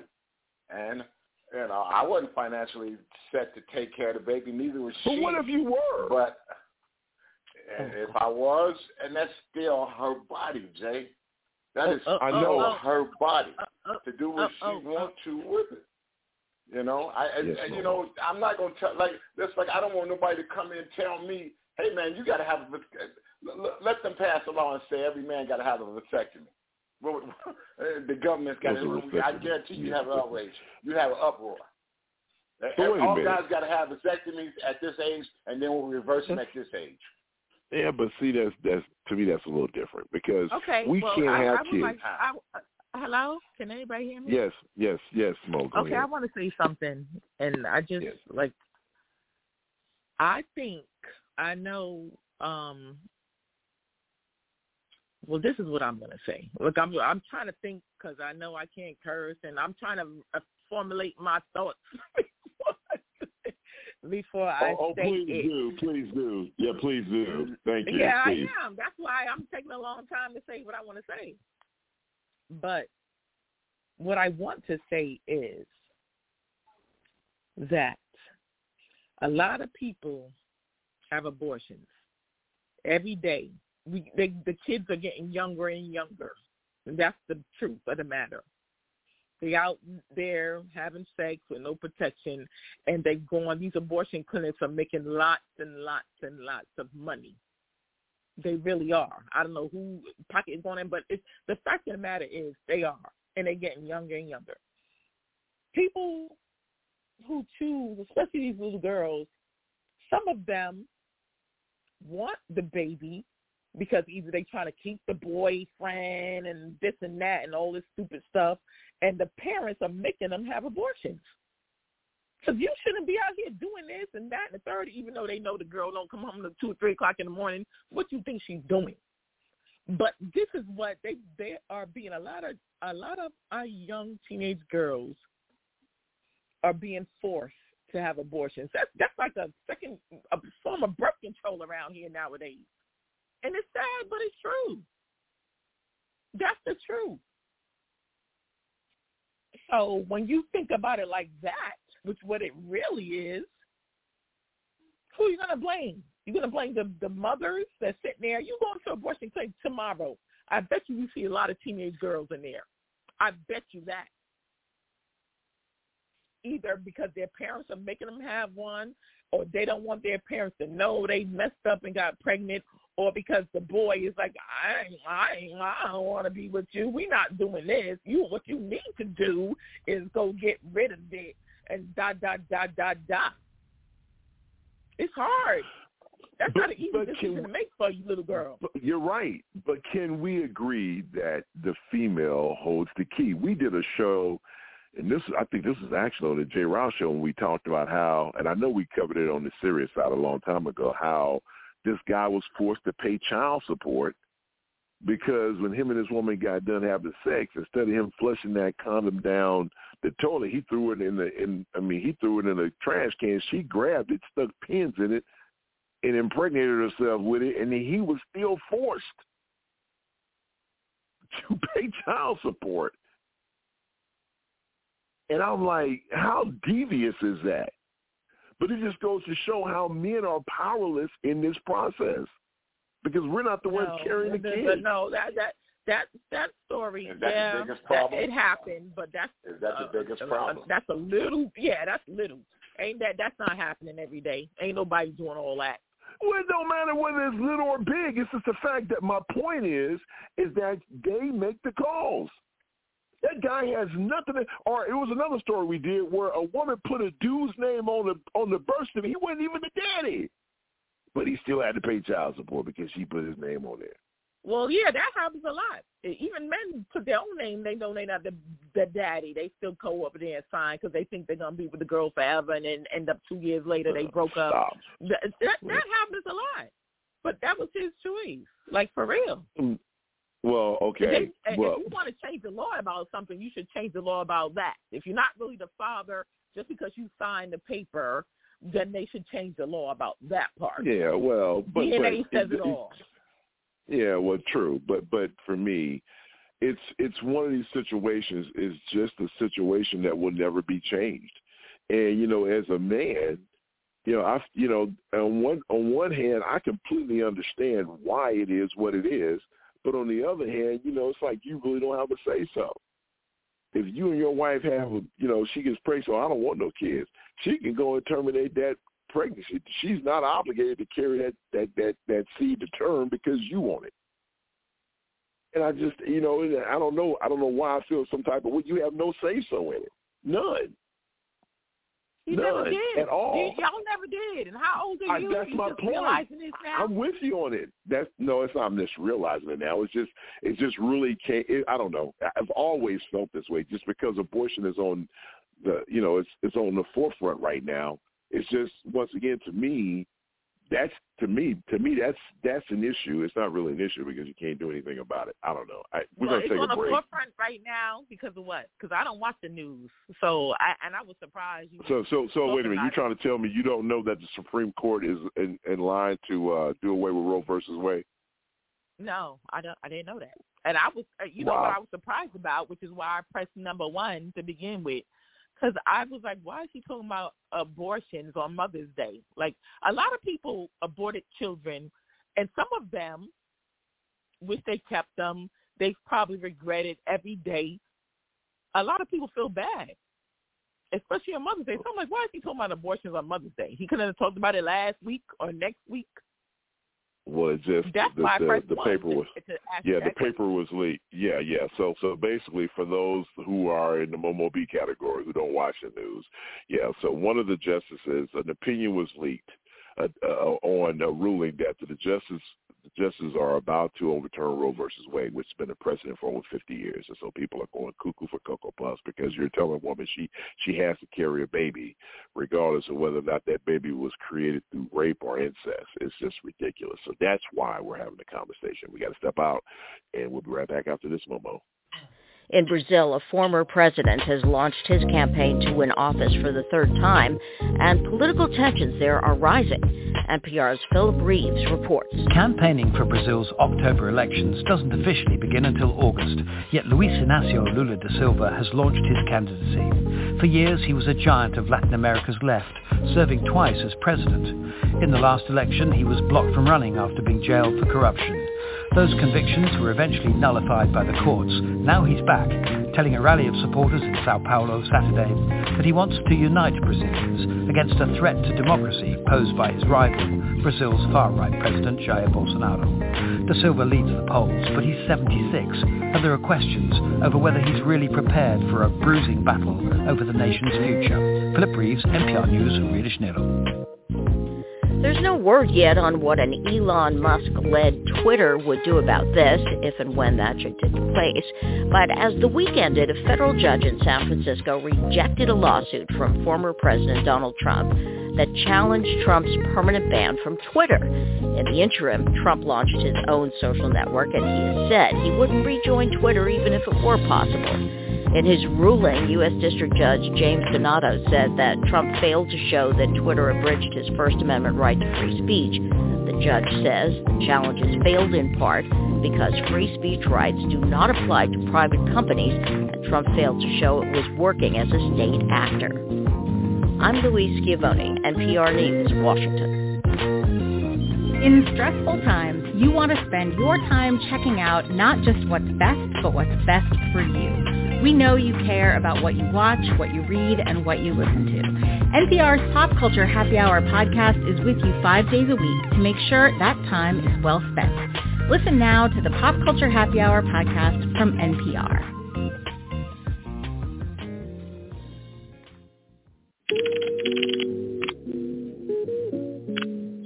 All right. We're past the city station page where we read comments from our world famous chat room and from social media pages that we monitor throughout the course of the show. Tell us, man, you want to read something for us? You have anything to read? Yeah, Covina Man says white people don't need democracy. Democracy gets in the way of white rule. That's all I have. Wow, that's enough. I mean, wow. Covina Man bringing it like she always does. There have a few that we have time to read before we get out of here. Let's see here. Pastor Steve, he says, peace and blessings, family. Happy Mother's Day to all the moms. He says, no disrespect to the other members of the show, but today is a treat for me. Jay and Mr. Elias head-to-head must-hear radio. Be blessed. Appreciate it, Pastor. Jamie from Chicago, happy Mother's Day. I'm a Republican, and like Mr. Elias, I do not believe in abortion. However, no one should be told what to do with their bodies. I hear you, Jamie. I have time for one more. Oh, yeah, I think I erased it. Uh-oh, sorry. Oh, here it is. Gina from Houston, she says, Jay, my brother, you sound whack. You also sound like a Republican. Wow. Dang, Gina, that hurts. Maybe I should have lost that. I don't want to hear all that nonsense on a beautiful, beautiful, beautiful, beautiful Mother's Day. Hello. Hello. I said, you sound whack. She said, I sounded whack, Mr. Elias. Okay, I wish I could disagree with her. When people when the audience speaks, they're right. Yeah, whatever. And on that note, online radio at its best. It is time for our final thoughts, and she's talking about sounding whack about abortions, Mr. Elias. I thought you would actually agree with that, but whatever. All right, it is time for our final thoughts, and ladies are first. It says Momo B has slid in here at the last minute. She gets first call, but it's time to say Momo B, final thoughts. I just want to say Happy Mother's Day to all the mothers out there. It's not an easy job. Some of us want to quit every day. But look, I got 2 grown children, so I did my job. I think my job is over, so I think. But they keep coming back, asking me questions. But happy Mother's Day to everybody. Thank you. One more beat for those well wishes on Mother's Day. I'm going to get the first and last word here on the serious side. Mr. Elias, man, final thoughts. Oh, my gosh. Well, my final thoughts are happy Mother's Day to my 2 mothers. I was blessed enough to have 2 mothers. And they say that you only got one. You only got one. I had 2. Miss Dorothy Nevels really took me under her wing and loved me just like one of her own. She cussed at me like one of her own. And she told me about myself like I was one of her own. And Vera Morris, God bless you, baby. I thank you for all the life lessons that you've given me, that you bestowed upon me, and that you taught me throughout my years. I love you, and I'm going to love you to the end of time. And I thank you for always being there for me. Wow, that's sweet. My final thoughts, first of all, I want to say happy Mother's Day to all the moms. Absolutely. We were blessed to have people that were our mothers and did all the different things for us when it comes to taking care of us and things of that nature. So just happy Mother's Day to all the mothers. And once again, Vera Morris, Miss Dorothy Nevels, Miss Lily Lee, you guys played a fundamental role in my life, and I could never repay you for all that you've done for me. And for all the ladies out there who felt that I was disrespectful with my comments, I'm not saying that a woman doesn't have the right to choose. Please do not walk away with that thought process, because that's not what I'm saying. What I'm saying is, as a man, as a father, sometimes we find ourselves in a situation where we have no say-so. And as a man, sometimes you feel powerless because, the only reason why we're called father is because you agreed to have our child. But if you decide not to have our child, then that's a title that we would never, ever earn. So it is what it is. I'm not arguing either way. It's just food for thought for me. And, that's just the way it is. And on that note, Mr. L to the E to the S, if it is Sunday, we're talking serious stuff, my friend. What time is it? It's time for the serious side of the J. Ralph Show. Thank you, baby. I appreciate you all the time. There's nothing else to be said. So for Momo Beasley, or Mr. Elias, I'm Jerry Proud. Have a wonderful work week. Enjoy Mother's Day. And if it's Sunday and we're talking, and we are talking, it's the serious side of the J. Ralph Show. Bye.